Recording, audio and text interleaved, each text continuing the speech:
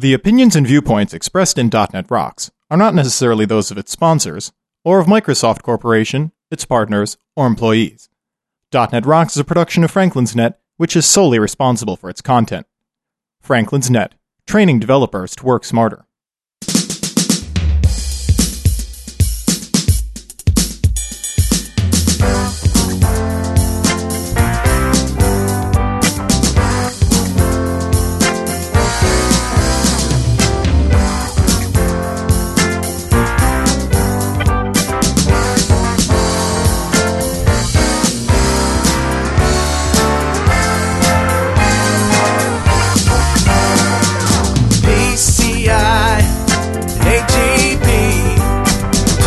Hey, Rockheads, stop flitting your bits and listen up. It's time for another stellar episode of .NET Rocks, the internet audio talk show for .NET developers with Carl Franklin and Richard Campbell. This is Jeff Maciolik, here to announce show number 153 with guest Mark Miller, recorded live at Dev Connections in Las Vegas, Nevada, 2005. .NET Rocks is brought to you by Franklin's Net, training developers to work smarter, and now offering hands-on VBNet and ASP.NET classes remotely, online at www.franklins.net. And by Data Dynamics, makers of ActiveReports.net, simple, powerful, and cost-effective reporting for Windows Forms and ASP.NET web applications. Online at www.datadynamics.com. Support is also provided by Code Magazine, the leading independent magazine for .NET developers, online at www.code-magazine.com. And now, the man who lives by the slogan, "What happens on a Mac stays on a Mac," Carl Franklin. With 500 names, I call my friends to play internet games. Welcome to .NET Rocks Live.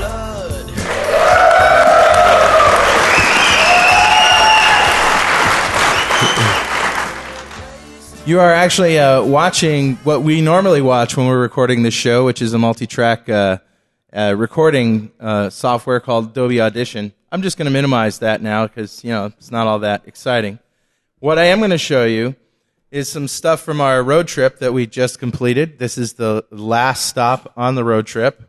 And Mark actually was with us, our guest, Mark Miller, was with us all the way from Austin to Los Angeles. In fact, we drove him home in the RV. Pulled right up to his house. Right up to his place. Hey, I wanted to read this email that I got from a listener. This is an amazing email.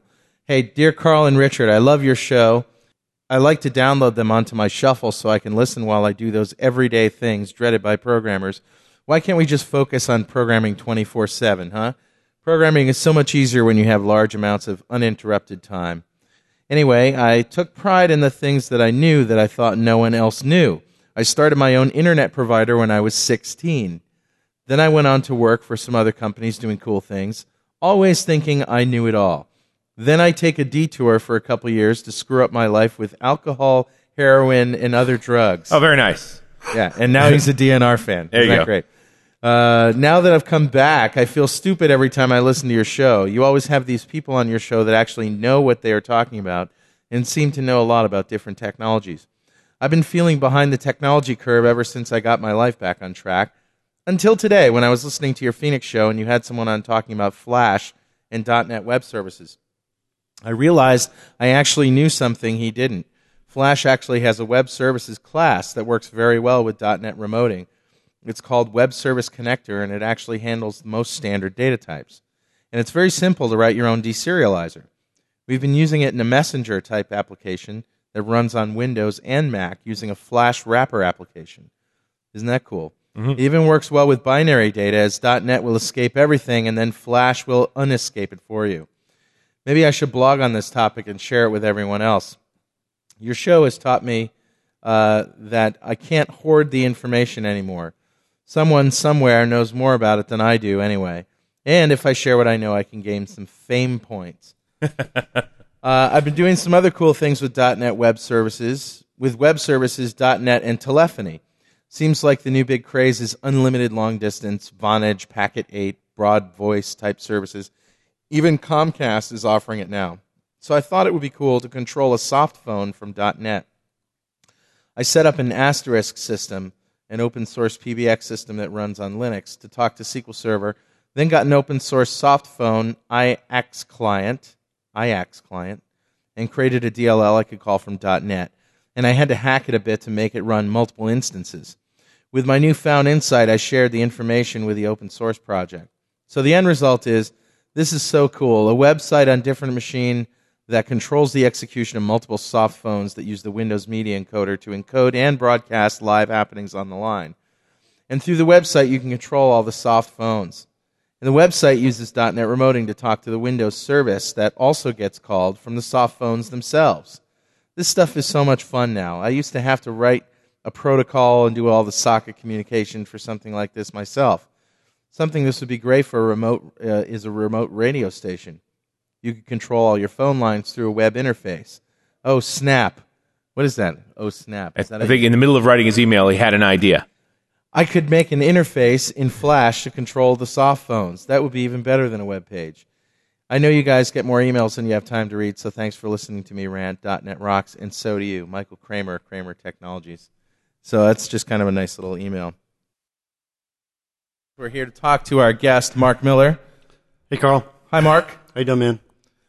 Well, so we sort of talked about everything we were ever going to talk about on the road trip. I have no idea what we're going to talk about now. Damn. Thanks, you've been great. We'll see you later. I was actually kind of dependent on you to, start up this conversation and all.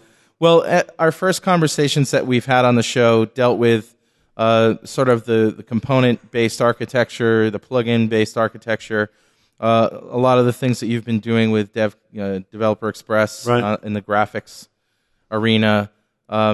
Surely, I know that you guys work at an amazing clip in terms of being agile. One of the conversations we had while we were traveling that I don't think you've ever talked about publicly a lot is, you lead a fair number of developers, and the guys that I've met of your team, you do pretty easily too. As crazy as you might be, you've really got a knack for. For me, it's not so much I'm leading the developers. I'm just leading the design and the vision of it. In other words, right. I say, well, okay, if they do it right, then we're good and we keep going. And if there's, if we're off track, then I say, okay, we got to come back and try to impart a little bit of wisdom. And products we're talking about here are CodeRush and Refactor, right? I mean, that's really your focus? Both of those, yeah. It's both of those, but then both of those products are built on something called the DXCore, which is an extensibility architecture for Visual Studio. We give that away for free. Right. And so actually a lot of my focus is in the DXCore, because it's this engine that both CodeRush and Refactor rely upon. And also there are future tools that we want to create that we want to be able to exploit. Ultimately depend on that core. Yeah. And that's a product that people can just download and use. That's right. So basically, if you ever tried to do any kind of add-ins for Visual Studio, right. This is going to make it a lot easier. Right. It's a component-based architecture, which I'm also very big on. We've talked about this in the past, but it's, a lot of times, we get this, you'll give a session on object-oriented design and programming, and here, let me hand that water there. Sorry, I didn't mean to expose the background behind the curtain for all our listeners out there. Yeah, Carl's taking a drink of water right now, folks. We're not actually listening to you at all. We're drinking water now. Okay. So what were you saying? I have no idea, man. So I was talking about how I was, big on component architecture. I was watching an object-oriented session the other day, and somebody was asking a question. Well, how do you keep developers from screwing it up? Was the question, right? That's a great question. How do you keep people on your team from messing up? And you've got like the usual stuff, which is communication, documentation, discipline. Those are good things, right? Yeah. But sometimes you got a balance. You've got a number of experts. You got some mid-level guys, and you got some new guys. And we found one of the fastest ways to get new guys up to speed. And actually, there's another benefit I'll talk about in a second. But one of the fastest ways to get new guys up to speed is with this component-based architecture. So the idea is you imagine the things that you build. They're probably things that you are extending. You've probably got some amount of inheritance that you're exploiting, and you're adding new features using this extensibility. If you're not, then you kind of need to make that step first. Right. If you do have that situation where you're extending, you probably got a situation where maybe you've got some events down in some central hub that you can hook into so that your features can listen to these events. And as far as the extensibility, you might have maybe some virtual methods you have to override to supply some text, for example. Okay, to say this is the name of my business rule, for example, right? Well, all of those things, those events, and those virtual methods that are returning fields that are essentially set once on the constructor, right. Those things are ideal to turn into properties and events on a control that you drop on a design surface. Okay? And what's neat about this is that you get noise reduction. Okay? Because like as your application grows, you get more and more events, and you get more and more of these little pieces that can plug in and extend things. For example, we've got commands. And for our developers to create a new command, they drop a control on the form, set some properties, name of the command, give it a description. After it's installed in the environment, we take that description, put it in the help. So the online help is dynamically generated as well, based on what's loaded. Set other options, like whether it's visible or enabled, those kinds of things. And those properties can actually change dynamically, and they affect whether if there's a menu associated with it, how the menu is displayed. And then there are events on execute, and a few others as well. And on execute, I just meant execute. So they double-click the event, write the code, and they've added a new command in the environment. Now, since you build components, the component-oriented architecture works really well for you. Is it also going to work well for mainstream application development? I think so. Well, if it really works well as your application increases in complexity. Whenever I see applications say, okay, this is extensible, we've got an SDK, or alternatively, we're inside a company and the company's saying, okay, this is our application, it's really big. This is how you extend it, right? Yeah. And they've got, okay, you've got to hook this event, you've got to set these properties, that sort of thing. Right. Usually, what the developer has to do is explore using either IntelliSense, right? Yeah. They say, okay, where's the piece I need, the object I need, right? Or they have to go to the documentation, and both of those are slow as far as exploration goes, especially, and they get less productive as the application increases in size and complexity. It takes more and more time to find those. Right, there's more noise, right? There's more events, more objects that I can grab onto. So, and the other thing that's cool about this too is when they, for example, in the command, when they double-click on that event to do the execute, there's an event args there, and that event args is loaded with properties and methods they can call, right? So just about everything they need is right there in that event args. So they type in EA dot, and they get the pieces they need. So, go back to the original question, how do you keep developers from screwing up? And this is a way to do it. And also answers the question, how do you get developers up to speed fast? Right. And it also answers one other important question, which is how do you beat your competitors when it comes time to writing the core features? By moving faster. Right, exactly. Because the thing is, the essence is most applications, as they evolve in sophistication, they get a core engine, and then they have features that make calls into that core engine, right? So the features that you're writing that are competing with your competitors, they're not really so much in the core engine, they're out in the outer perimeter here, right? So how can we make these the fastest to develop? And then the last piece missing is a wizard, where you just say, I want a new plugin or whatever you want to call it. Right, and lay my framework down for me. So you just put a design surface in, then you drop your controls on it. As these things grow in complexity, do you find it's difficult to, and I'm using the word that you're going to pick up on here, to refactor things around and move pieces out of other components that you thought, we're going to be in one component. Oh, it makes sense if we fork these or move them into another place. And does that is that doable? I mean, this is, you have on one hand all the architects in the ivory tower saying, no, you must have all the requirements up front. You have to foresee the future. And on the agile side, you've got the sort of adaptable method. Right. Is it possible to do that without? I kind of like the debate between these two guys. So if I were to really offer a middle ground, then that would all fall takes all the fun out of it. Yeah. So it takes the fun away. So I don't get to hear these guys scream at each other. But that's a great question. For us, our architecture is really nicely designed. One of the things, there's a lot of different things that we can extend. Like we have commands, and we have like refactoring providers and text commands and string providers and context. All of these things. So you're architecting for extensibility, right? But if you look at inside the actual architecture for this, any extensible piece actually descends from one class. So if we need a new extensible piece, we just follow what we've done before in the others. Right. Okay. So so for us, we don't really have that problem. If we need to add some new functionality that's extensible, we are pretty much good to go. But we have, I want to take a step back and say, well, this application was built after already doing, I think we were doing the Delphi version of the product for 5 years, I think. Yeah. And it was extensible as well. And when I started this one, I said, well, I want this to be, I knew all the mistakes I made before, all the areas that were not extensible enough. And I said, everything is going to be extensible in this. So, right now there's two things we want to add to that extensibility, that aren't, one of them is, for targeting. And for example, if you're going to do a refactoring and you want to encapsulate a field inside of a property. Targeting means where are we going to declare that property in a smart way, right? Yeah. I want that to be extensible so that an end user can say, you know what, I want to write my own targeting plugin that's smart about putting these properties where I want them to be. The point being, my company has a rule about how we organize properties, and I want that to implement. Right, and so that way we don't have to, the burden is not on us to support every single possible variation, exactly. Yeah. So targeting is one of those, and off the top of my head, I can't remember the second one, but there's two, but right now the demand is not high enough, but they're on our list, right? Right. And internally what we're doing is we're still doing a good design internally. We have individual objects, so we have a number of targeting objects that are smart. Oh, I remember the second one. The second one is naming, heuristic naming, coming up with a good name. When you extract a method, how are we going to figure out a good name for that so you don't have to type it in?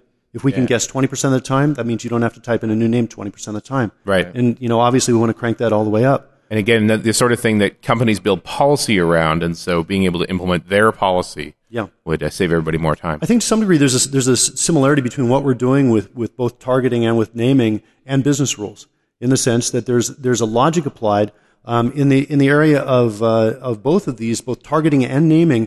With any particular refactoring, there's a hierarchy of these, an order. I'm sorry, not a hierarchy, but an order, a sequential order, prioritized list. Right. So this naming is done first, right? We try this one. If it fails, we go to the next one. And we keep going down the list until we find one that says, yes, I can name this situation. And it comes up. So that allows the user to not only extend and create their own heuristic naming provider, but it also allows them to set the order if they want to change the order. Right. And you have to deal with a priority list here. Quite often we run into situations where methods are very similarly named. They've got related behaviors, and so they run into each other. Yeah. So Carl, you originally started, with, what's the, is it possible to essentially go gung-ho, and is there a middle ground? I think was kind of the way I turned your question into, I guess. But, so for us, we've been lucky. I do know that, I think as of yesterday, I actually found a mistake in some of our code. I was looking through it, and it was a design mistake. I don't know if I necessarily call it a design mistake, but, there was a situation where we had a class, and it was being created, and it did a lot of work, and there was another class that was kind of a cousin to it. It wasn't a direct descendant or an ancestor. It was off to the side in the hierarchy, and it had to do essentially the same code inside. Okay. And so what the developer decided to do is he decided to put a little Boolean switch inside of this class. That's, and to give you a very specific, this was for parsing initialized variables. And initialized variables are very similar to constants. And so this is what this connection was, right? And so what he did is he put a little field called isConst. And that fixed the problem right there, right? But what you're doing is this is a classic mistake in object-oriented design, right? You've got a behavior, a class dedicated for one thing, and you could easily do another thing. Tempting to put in like a Boolean and a switch. Booleans are good for turning features on and off, but not for what am I, right? Yeah, that's it. If you have essentially a behavioral switch like that, there are two things you can do. One is you can implement the strategy design pattern on that. By the way, another smell for the behavioral switch is not a Boolean, but a switch statement, a select statement in VB, right? Right. If I'm this, then let's do this. If I'm that, then do this. So it initially looked like a small problem, right? And then I went through and I said, well, let's do a search for this isConst property through all our code. And I found like a lot more hits than I wanted. And I saw a lot of places where I saw it was checking to see if it was an initialized variable, and if it was typecasting, then checking isConst. And I was like, ugh. So, this is something we got to, totally clean up. What's the correct answer then? It's two separate classes. Yeah. Well, for us, the correct answer is, at least this is what I propose, is actually it's three classes. It's an ancestor that has that shared parsing, and then initialize constant, or, just constant, because all constants are initialized, right? Constant gets moved. In other words, it's not under the other one. Right. We just have to make sure we don't break anything, because we're an architecture that other people depending on as well. Well, so, I guess that's part of the problem. You've shipped software now. You have to be legacy sensitive. Keep all that old code working. Yeah, that's actually not that hard. We actually have a refactoring in Refactor called safe rename. And what this does is it essentially renames the method that you're on, but creates another method with the old name calling the new one. Right. Or if a property, it does the same thing. It just changes off, right? And then it gives it an obsolete attribute, right? And it also hides it from IntelliSense, so it won't show up. So what will happen is if anybody compiles against the old, they'll get the new. Right? They'll get the warning that says, use the new one instead. Right. But it doesn't automatically break code. Doesn't break code, and it's really nice if you're in our situation, right, where you want to make a change to some public piece. You realize, okay, there's a better name for this, or I want to maybe add some parameters, but I don't want to break code, and I don't have control over the whole entire code base, right? Which is our situation. So as far as the Agile, the guys that are all in favor of Agile, and the other guys that are in favor of let's design everything first, I'm actually more kind of on the Agile side of development. However, one of the tenets that they have that doesn't sit well with me is don't write extensibility pieces unless you absolutely need them right then and there. And so the sort of minimum code approach, right? And the other thing that I don't like either is I don't like the what is it? Yeah, well, it's kind of similar to that. Don't write things that you don't immediately need, right? And part of the reason for that, the reason they have that is because they know the trend with developers is to get excited about something they're working on and to work on it, even though it may not necessarily be in the immediate spec. Yeah. Right. And so the whole point of this is to rein in, the framework builders, right? We must build this great infrastructure around, eventually the entire app will be built on this line, do stuff. Well, it's not only framework builders, it's also just developers who are trying to implement the framework, right? It's more fun to write the stuff that they want to do than So that to me doesn't sit well, because for me, I feel like I have a very clear picture of exactly what I want, and I know I want the extensibility, even though I'm not going to write anything to it now. Right. So that's why I don't follow either of these guys blindly. But I'll tell you this, I'm really not, in general, I'm not at all into the let's design everything before we write code. Right. I'm not into that at all. Yeah. You like getting the code out the door and figuring out how it's stuck. Yeah, because you could, especially you learn so much by doing it. Well, especially when it comes to actually features that interact with users, right? Right. The user interface. You're going to be wrong. I've found that, in my 20 years of programming, I've had what I think maybe 7 good ideas, right? And all of those good ideas, when first implemented, sucked. Okay, it takes a lot of work to take a good idea and turn it into some feature that's really, really useful. Yeah. Right. It does.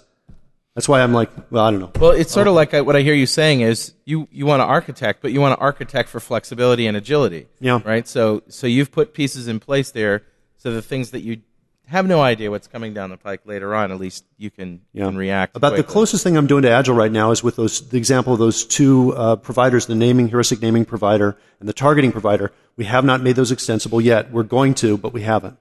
So, well, Mark, I know you're big into user interface elements in general. As you know, I've been using CodeRush and Refactor, and the thing that strikes me is that there's all sorts of great things that happen. It's like playing a video game, and I make the joke in my talk that you should go one step further and put the sound effects in, because it's just very, very pleasing and very cool to use.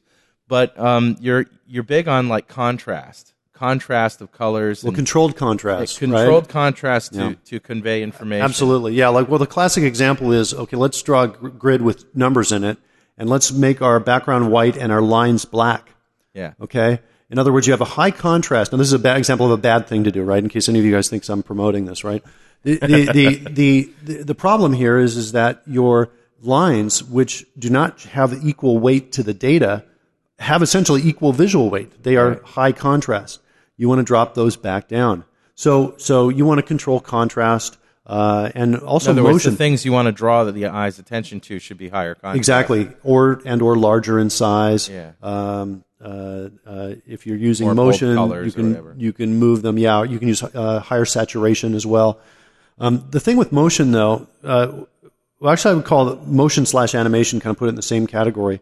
There are some powerful things that you can do there. Like, let's say you wanted to provide some information to a user, but you didn't want to just stick it up in a message box. You didn't want to put it right over the center of the screen. You wanted to make it available. One of the discoverability features we added to Refactor was the ability to tell the user what keystrokes were available when we were creating a new UI in the code. Right. Like for reorder parameters, that sort of thing. How do you move the parameters around? So we wanted to bring something up. But we also didn't want to distract them, right? And so there were a couple techniques that we did.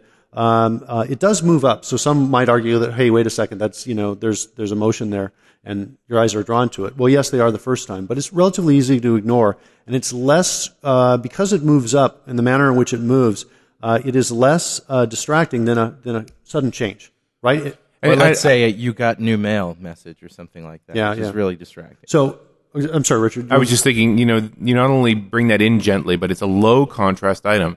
It Right. doesn't jump out at you. I think Yes, it is low contrast. And so the idea, and especially the most low contrast on this piece, are the headers for the two columns of information. We show what keys are available and the behavior. So there's a header called key and a header called behavior. And those are extremely low contrast. And the idea is that if you need to see them the first time, you can look at them and they're high enough contrast that you can read them, but they're very easy to ignore the next and future times you see What I this. find fascinating about that little dialogue when it pops up is it usually shows up exactly when I'm not sure what I'm supposed to do next. I hit a couple of keystrokes, and then I'm like, and there it is in the corner to say, this is your choices. Yeah. Well, That was the intent. That's the idea. It's there to, and there's another thing I'm big on is self-discoverable applications. Right. You know, what these things are. I mean, there's another feature too that's really, really cool in Refactor, which is this preview hinting, where if you put if you highlight a refactoring, it actually marks up the code, shows you what's going to happen, while you're just hovering over the menu item, right?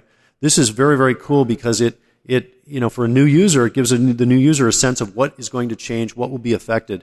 And that lowers that, barrier to trying something the first time, right? Yeah. It's similar. Both of these things are somewhat similar to a tooltip when you hover the mouse over the button, except for with source code, because we got it right there, we can actually draw right on it, do the painting, do the markup on it, cross out things. This is going to go away. We'll insert something here, that sort of thing. You can see what the changes are going to be.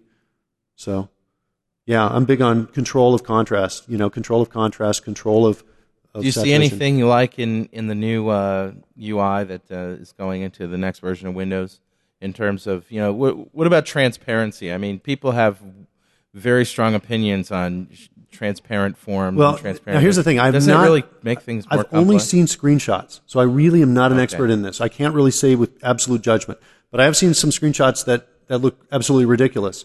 And it's the one that looks crazy to me is the one where they say, "Hey, look at our windows; they're transparent over the ones behind. You can see everything behind." Yeah. And if you ever want to, I mean, when they sort of like everybody talking at once in a room. Yeah, to some degree, room. there's a lot of noise, right? Especially if text over text. Right. Now, it looks like they've been careful in the screenshots to not have text over text. They have like a movie over something else. Yeah. And I did have somebody who actually saw it in live say, well, you know what they do? They blur the text to the background, so you just get a sense of what it is or something like that. So they blur one of them without blurring the other. But it's still I use that transparency feature in Trillion.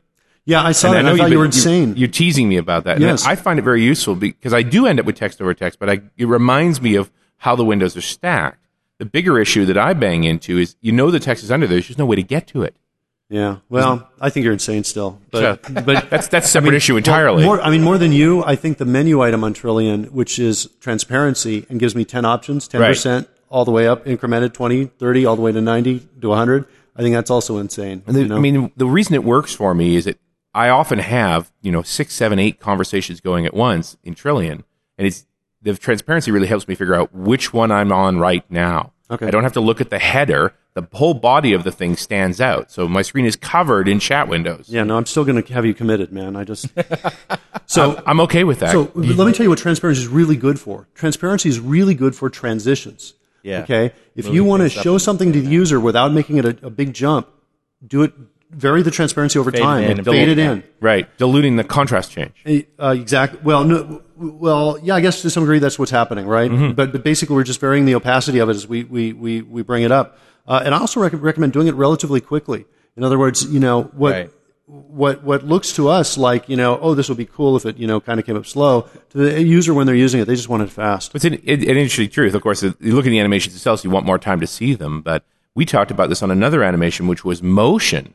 And how really natural motion is relative, that it speeds up and slows down. Yeah. This is one of the things that we discovered. We have one feature in CodeRush that it does not use, I guess, what I would call natural motion, which is what that term you just said. I'm going to adopt that now, natural motion. But what we mean by that is it has acceleration at the beginning and deceleration at the end.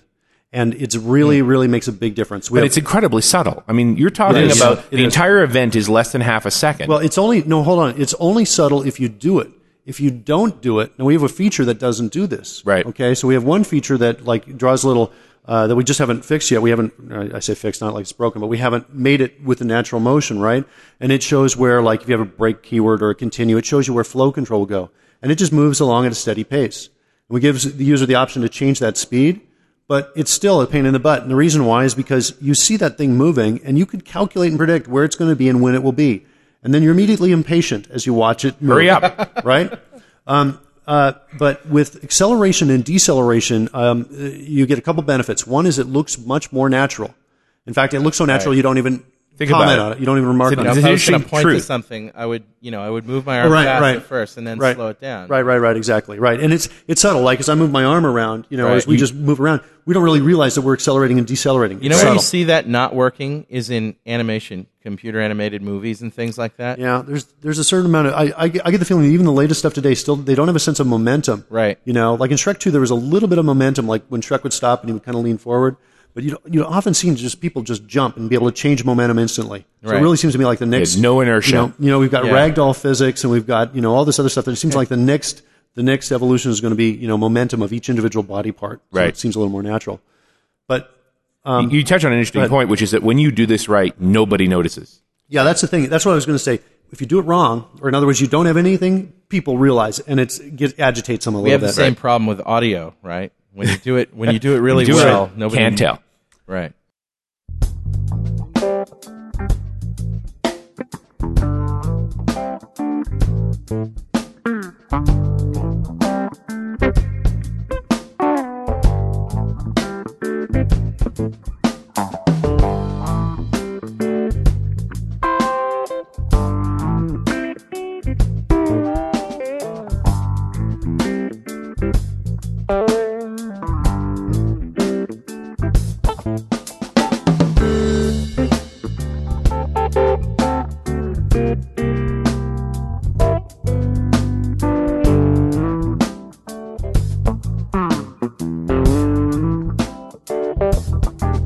Folks, do yourself a favor and check out our friends Data Dynamics website, datadynamics.com, makers of ActiveReports.net.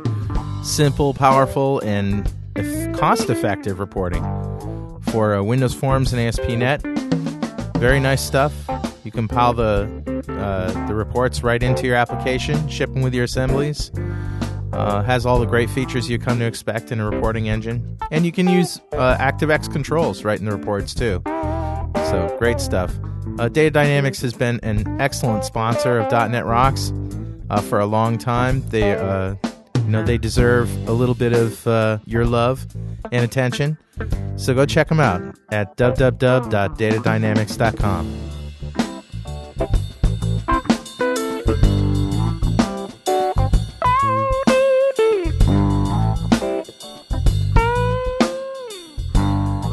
One other benefit to using acceleration is if you're on a slow machine, you can start off slow and then jump real fast, go, image, where they're separated by distance, right? And then end up slow, and the user feels like they saw it move all the way across the screen, right? And as long as the beginning and the ending are smooth, right? And that can totally compensate for performance issues on slower machines. And I get the sense also that the net time of motion from point to point would be less. It doesn't look rushed. That's absolutely correct, because if you have a static speed and you've got a long distance to travel, people are going to be upset. They're going to be upset. Yeah, they're going to be calling you. Speaking of that, have you had a lot of people asking you questions here at the booth and at Dev Connections about your products and about your stuff or the shows on .NET Rocks? Well, we did the vendor area, and we had a lot of folks come by there. And that was really cool. One thing, go ahead. I was going to say, most people try to just avoid me because they know I'm kind of an asshole. Oh, can I say that? I probably can't say that. Never mind. Speaking of that, if anybody has any questions for Mark, just go ahead and raise your hand and yell out your question, and we'll repeat it. We'll repeat it. Yeah, go ahead, sir. What language did you write CodeRush in? Well, I started CodeRush for Delphi, and it was written in Delphi, which is a very elegant language. For Pascal, it is anyway. For Pascal, right? Yeah, exactly. But it was a great language. And then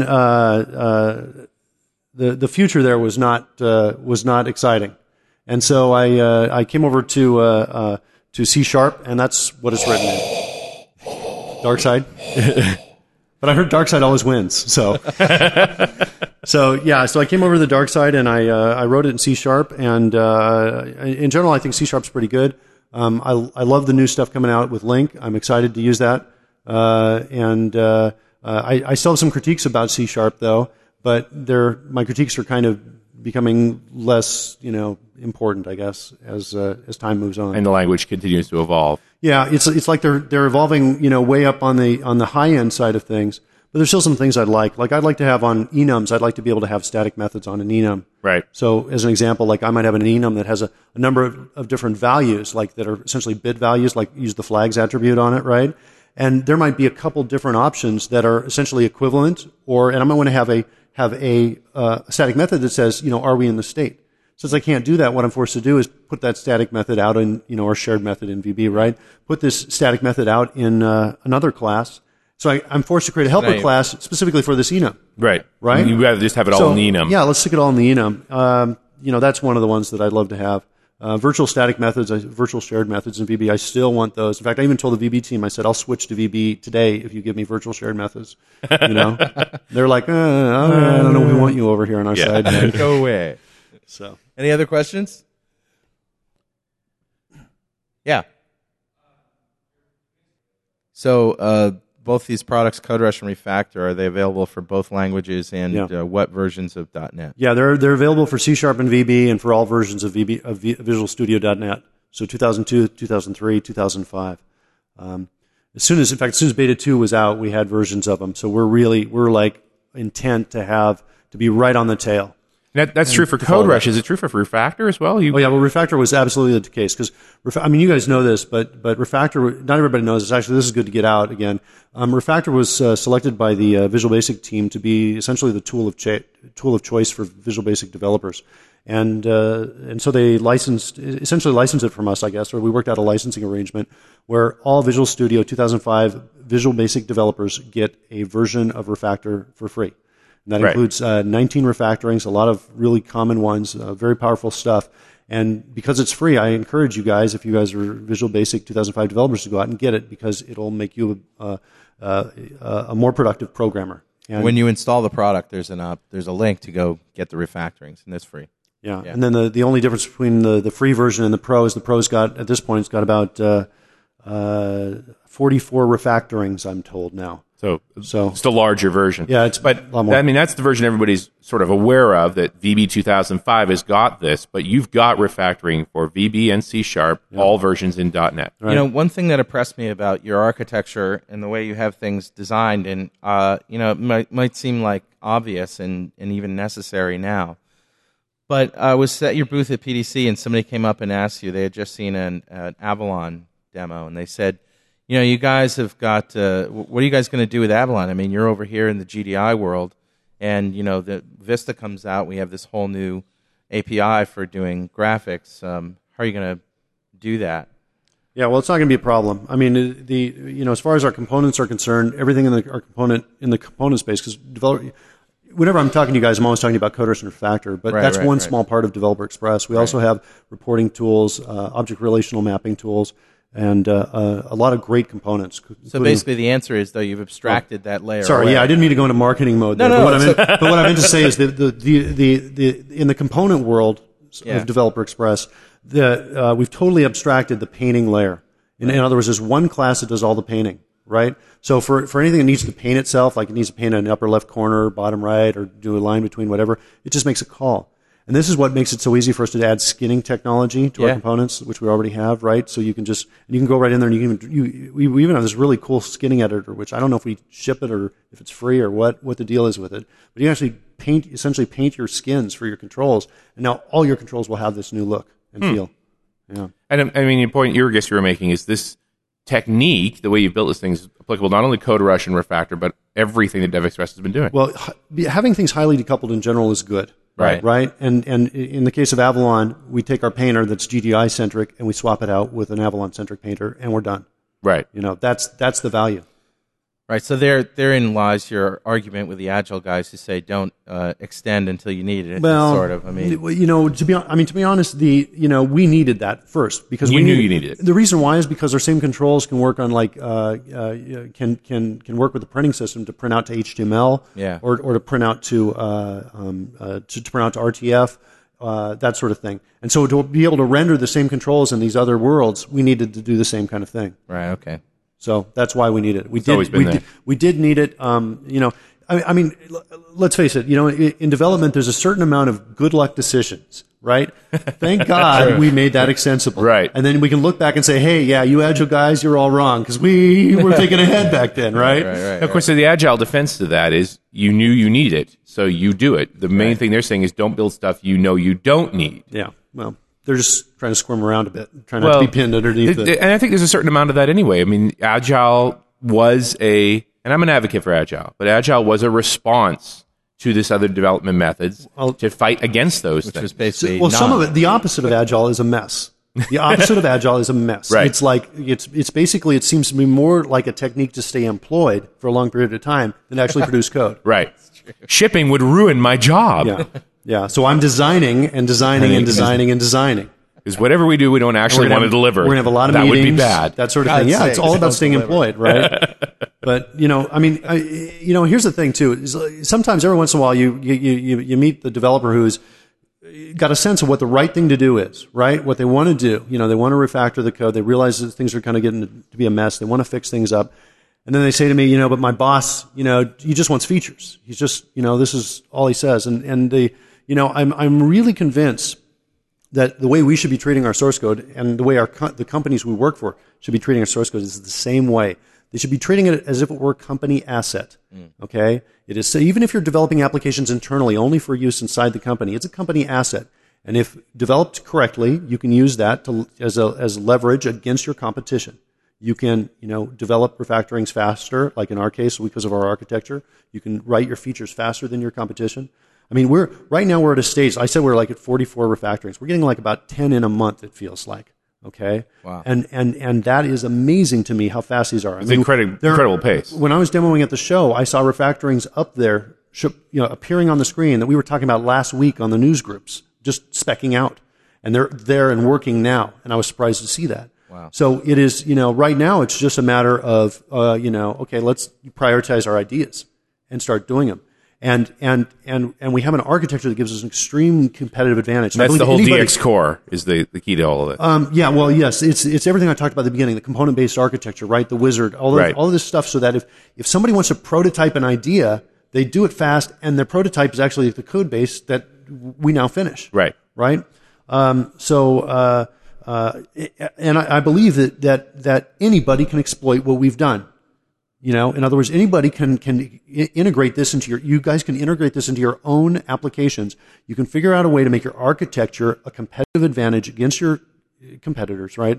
And you got to get management, in my opinion, you got to take steps to get management to understand that it is valuable. What you're doing is valuable to the company. It's an asset. It's worth investing. It's worth cleaning. Worth maintaining. Maintaining. It's not just enough to run the machine day and night. You have to start the conversation with, I know of a way where we can make the company a lot more money than we're making now. Yeah. That'll get their attention. There's a certain amount of long-term, there's long-term issues, right? I mean, when we started, we put a lot of investment into the DXCore, right? At the expense of not having features very fast. Not shipping a product, right? Really. I mean, actually, you're right, of not shipping a product. I think we were in development for, I want to say, like 1.3 years, I want to say. In other words, not shipping, right? We wrote the whole thing from scratch, right? There was only one thing that we actually ported over from the Delphi product in terms of features. So that's what you were doing when you disappeared for a couple of years there. Yeah. Was building that core. Yeah, actually we were we had 3 guys in an apartment in Las Vegas, and we were working about, 16 hours a day because I was there, cracking the whip. And we just rotated guys in and out of the apartment. So like we'd have at any time there were like 3 guys in there, but the team was bigger, but we'd bring people in and they'd stay for like about 3 weeks.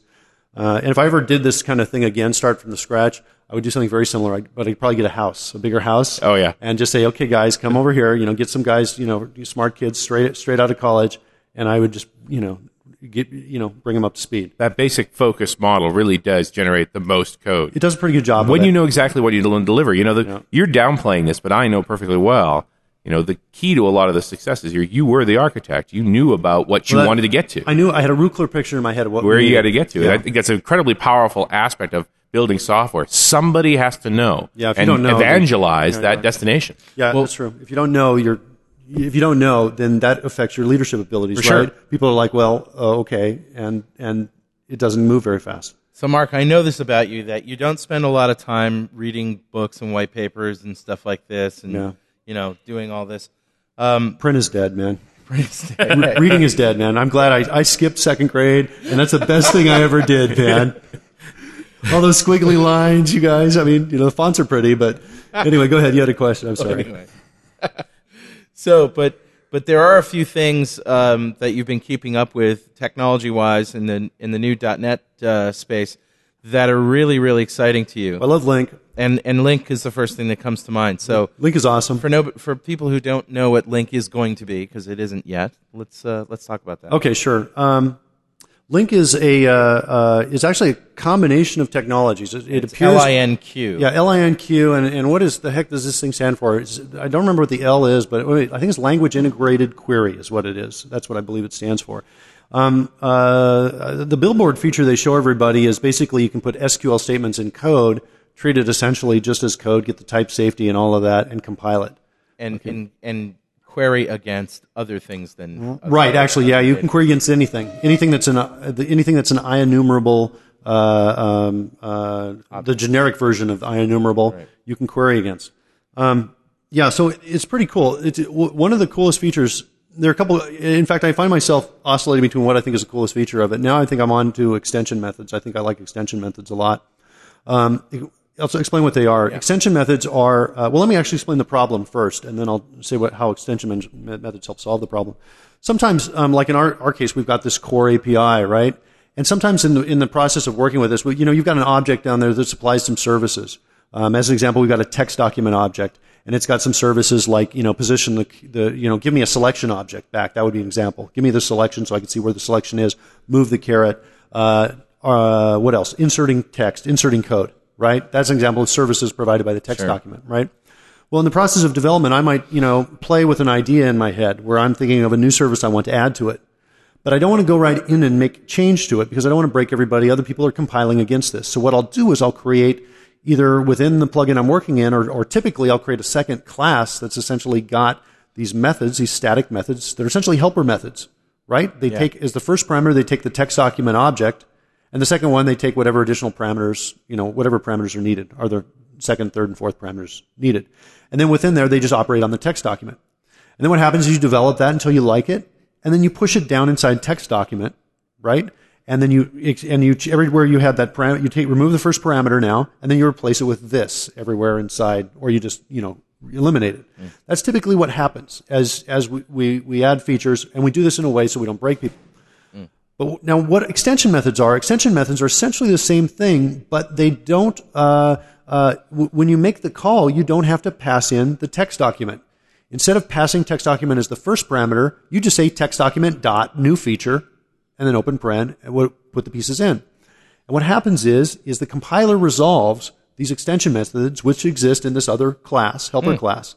And there's a way to declare it that says this is an extension method, and it extends text document. And this is part of Link. Part of Link. Really, because it seems very partial type-ish. It does seem very partial type-ish. Well, yeah, I don't know. Basically what it does is it allows you to create helper methods and call them as if they were native methods to the object. To the object, yeah. And to me, now it does have potential for abuse, right? Well, sure. But for me, they're great because what they allow me to do now is have the feature available and broadcast it to everybody without actually changing the core. Right. So all I have to do is put this helper class in its own assembly and say, hey, anybody want to use this new feature, try it out that I'm playing with? Take it, and I guarantee you in the next version 2.0, they'll be part of the product. Right. It seems odd that this is part of Link. It does. Yeah, well, Link it sounds actually, very much like a new C# 3 feature. Well, it was one white paper I read, and it was in the white paper, and the cover said Link. So there you go.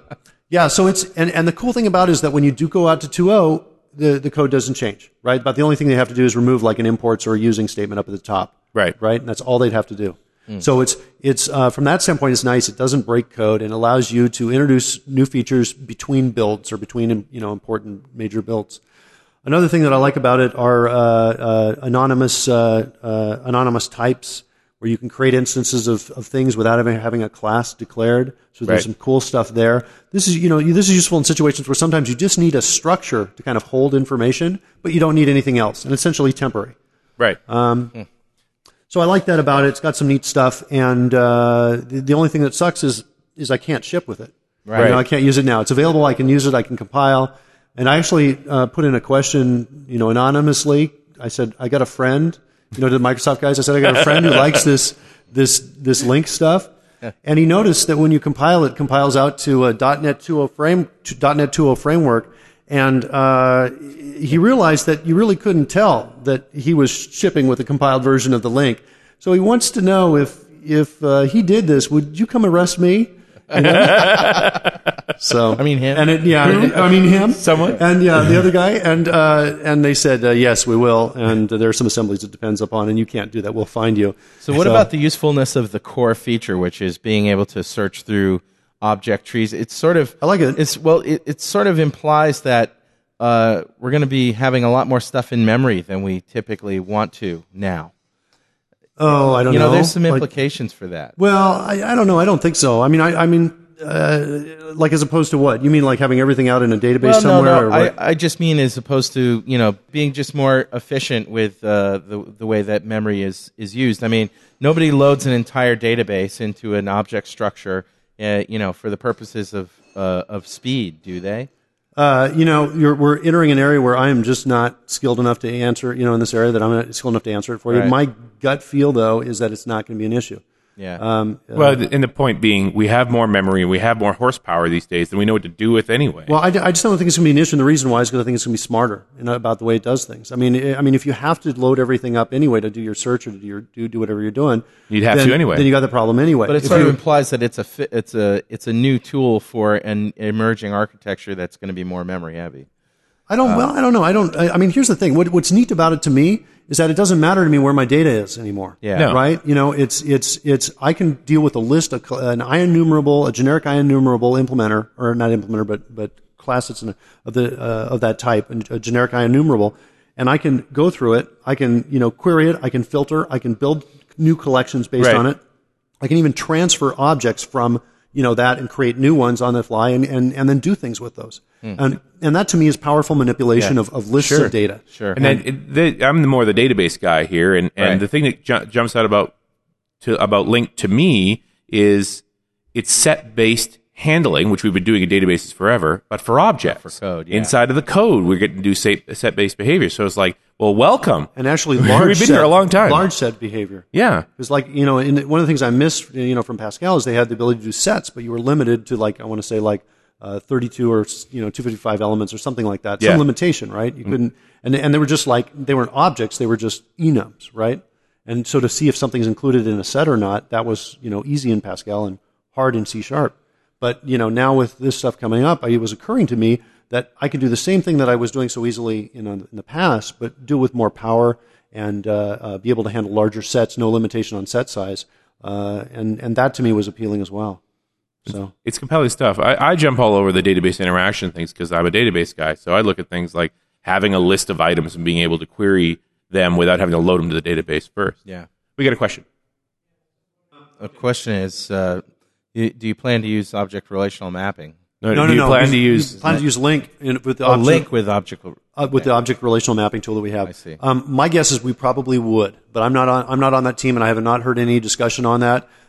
But when you look at it, it sure is compelling. Sure. And in fact, my bet is what you're going to see is the code for that tool from us kind of move its way so it's much more compatible, so that when Link does ship, there'll be no changes required. Doesn't Link to you seem like somebody thinking really hard about how do we make ORM a little less painful?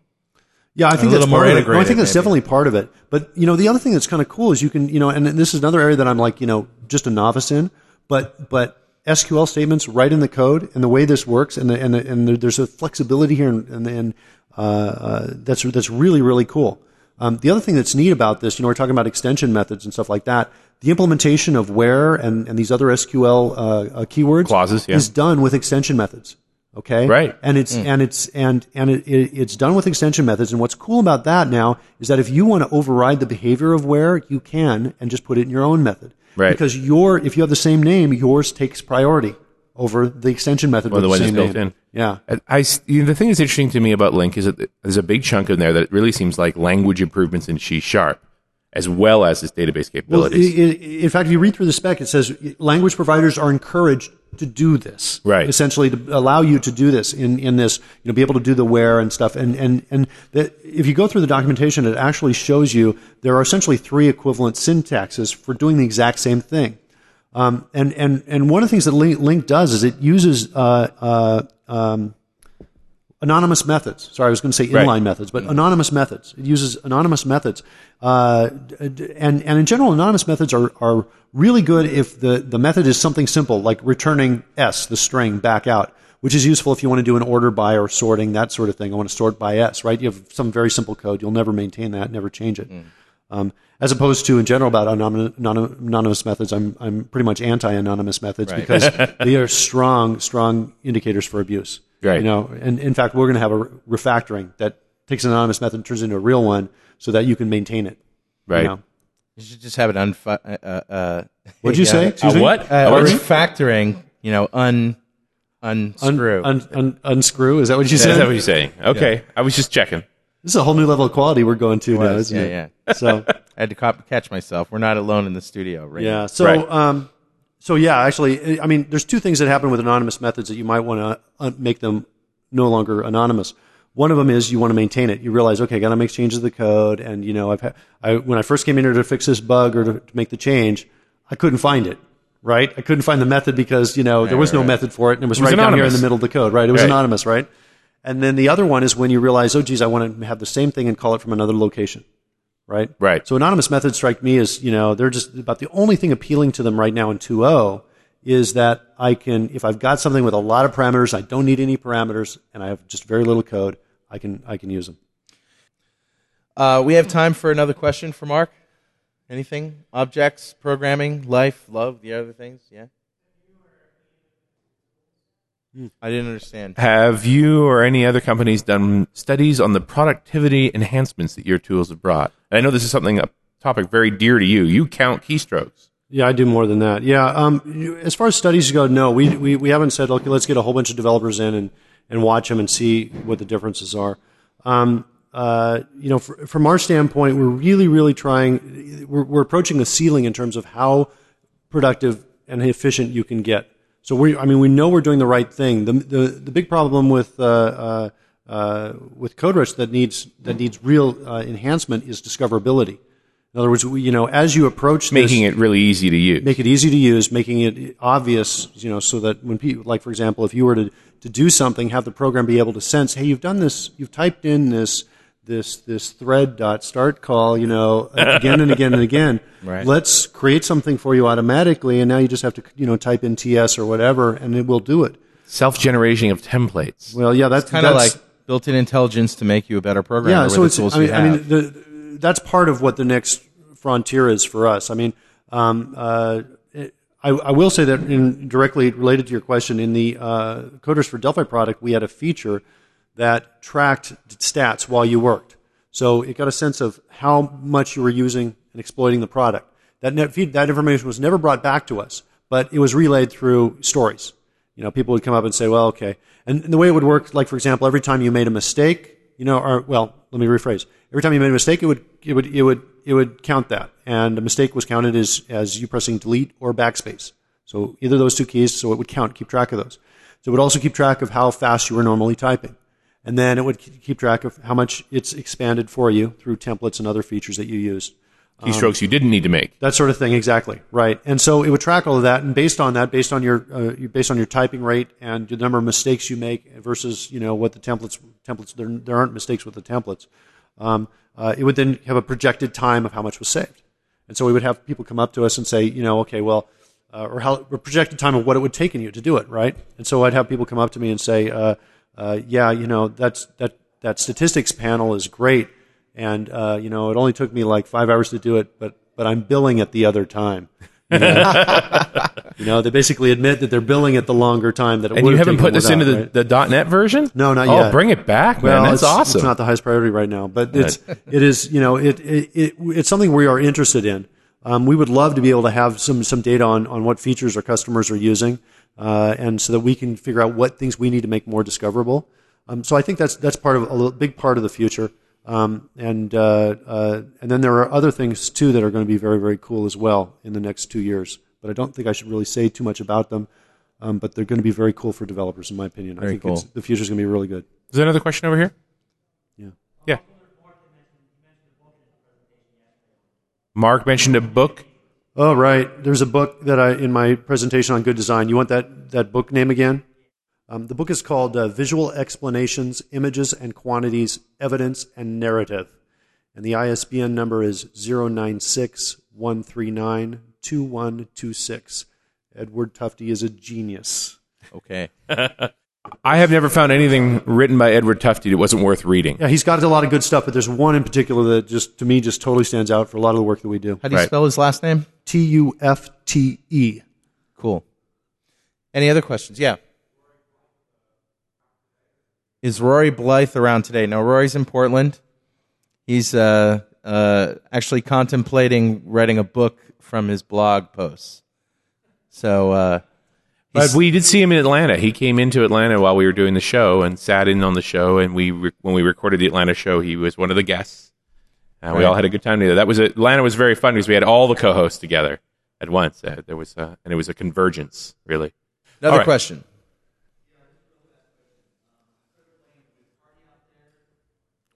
Why is it that Microsoft never seems to take the UI to the degree that you have taken it? Right. No, I understand. I understand what you're saying. I've actually had this question a couple times at the booth.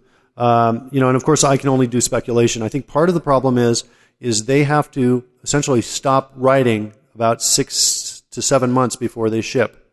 Okay. In other words, there's no new features during that time. So as a result, not to be a cynic, but you could say that what we're buying is old technology, right? There is I think there's also a as it relates to space and time, anyway. Well, yeah. There you go. So I think there's also kind of a satisfied, good enough kind of feel to it. Microsoft doesn't have to worry about other competitors that are writing components as well. They don't have to worry about those kinds of things that much, I think. So they get it to a point where they feel that they're satisfied with it. They're approaching that time crunch, and then you've got some, the question of, okay, well, hey, I've got a great idea, does it go in or not? Now, having said that, though, I would like to point out that the Visual Studio 2005 design time experience, where you're dragging the control around, you've got the little snap to grids, that is, in my opinion, pushed to the limit. That is a very good design.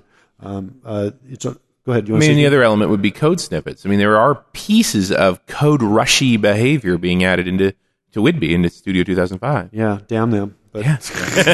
So, the biggest problem for us on that is like, okay, somebody says, well, what's the difference? And your answer is mine is better. Well, yeah, mine doesn't suck, and but it's not like theirs sucks, but it's there's an emotional component to that, I suppose, that influences that answer. But to me that part is frustrating, right? Because for us, this is after 10 years of development to fine tune these kinds of things, right? These templates we or I have been working on these, and refining this to make them as optimal as possible for like 10 years, and then now the standard is something that's not as good, right? And so it's a little frustrating to me, but but to me, I still believe it stands on its own. In other words, if you just look at them and watch them, you don't have to ask the question. But the literal answer is that the snippets that are inside Visual Studio are great if you want to do a how-to thing. Right? How do I make this control do this kind of thing? Yeah, there's a lot of complete. That stuff is great. And that's not what our focus is. Our focus is we assume you know how. Now we're going to help you get there faster. How do you write that and do those pieces? So we've totally optimized that side of things. Bottom line, the most important thing is that our lives, what we do is fun and efficient and productive. And so if Microsoft does that, like they did a great job on the designer, I really, not only is the designer good, but fun is a key word here, right? I showed the reorder parameters demo on the road trip, and some guy said, and he had this look on his face. He said, why would you ever do that? And I said, because it's cool. Come on. We're writing this, we're writing code. We're slogging through code a lot of times when we wish we could be playing Doom. Anything that, we can be more efficient, more effective, and it's fun, is good stuff. Keeps us engaged. But it's really important. There is legitimate reasons to reorder parameters Of course there besides is. entertaining yourself. Yeah, of course there is. If I may make the observation, if the interface you're working with doesn't impose drudgery, that to some degree can be fun. Yeah, In other words, if you're very fast and very productive, and what you think comes out, as you start approaching that point where you can think of something and it just starts flowing on the code, the code starts flowing out, and you're doing that. That is a thrilling experience. Mm-hmm. You know, that's what our future is. That's where, in my opinion, that's where we're headed. Very cool. Okay, well, Mark, one last thing. Any last minute words you want to say before we get out of here and get something to eat? No, I have nothing to plug, man. You're done. I got nothing. I got nothing, man. I can't think of anything. All right. Well, I would very much like site the other day, but I can't remember the name. I would very much like to thank Mark Miller and all the audience for sticking with us. Thank you very much.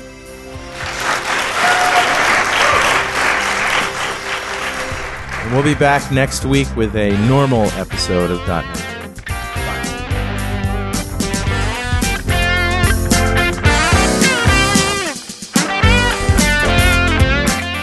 .NET Rocks can be found online at www.dotnetrocks.com and at msdn.microsoft.com/dotnetrocks. .NET Rocks is edited each week by Jeff Maciolik, that's me, and Carl Franklin, who is also executive producer.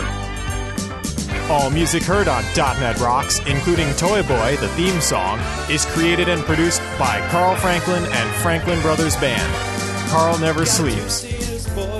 .NET Rocks is produced for Franklin's Net by Plop Productions, providing professional audio and podcasting services online at www.pwop.com. Plop, it's time to get your impact back. Life is hard.